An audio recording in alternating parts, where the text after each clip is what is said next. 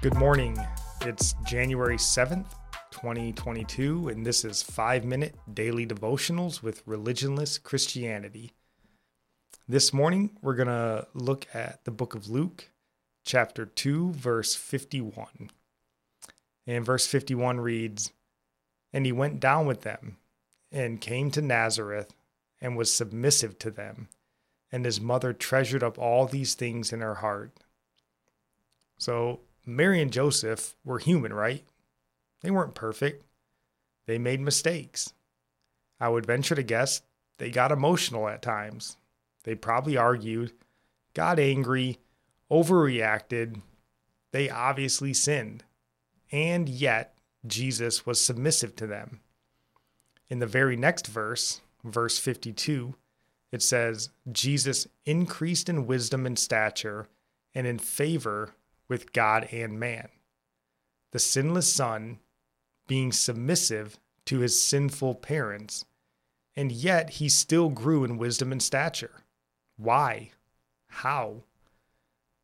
Jesus, being the perfect sinless Son of God, willingly submitted to his very human, flawed parents. And why? Because this is the command of God, and adhering to God's commands blesses the adherent. This is a point that we've been teaching our children about lately. Jesus' sinless nature. We say Jesus never sinned, and it's easy to connect that to him murdering, lusting, stealing, something big of that sort. But he was sinless in all his ways. He didn't give in to gluttony, drunkenness, envy. He didn't sin. So here we see another area that he didn't give into sin. He submitted to his parents.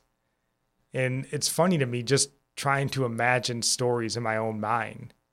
Like he went to bed and maybe at times he wasn't tired, but he went to bed when he was told to go to bed. He probably ate food he didn't like because he was told to eat it. Eat your carrots, Mary might have said. And it's just incredible to think of Jesus that way. And we are also called to submit. Nikki and I just did an episode on marriage and being a godly wife. There is a very specific area where women are told to submit to their husbands. So wives, should Christ submit, but you won't? Men, we're all to submit to Christ as the head of the church. And John tells us in 1 John chapter 2, verse 3, "And by this we know that we have come to know him.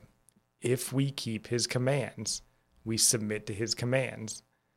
So I would encourage you to submit. Why? Because Christ submitted. And our psalm for the day comes from Psalms 36, verse 7. "How precious is your steadfast love, O God! The children of mankind take refuge in the shadow of your wings."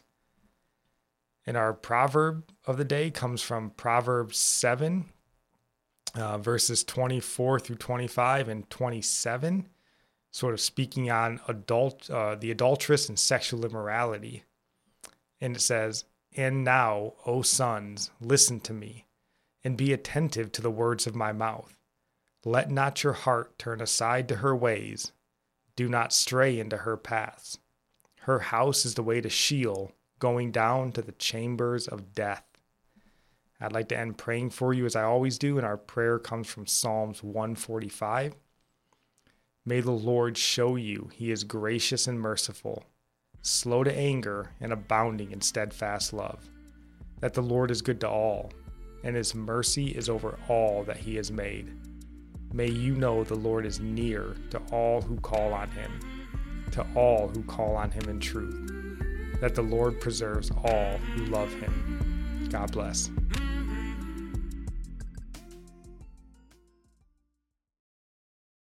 We made USAA insurance for veterans like James. When he found out how much USAA was helping members save, he said, "It's time to switch." We'll help you find the right coverage at the right price. USAA. What you're made of, we're made for. Restrictions apply.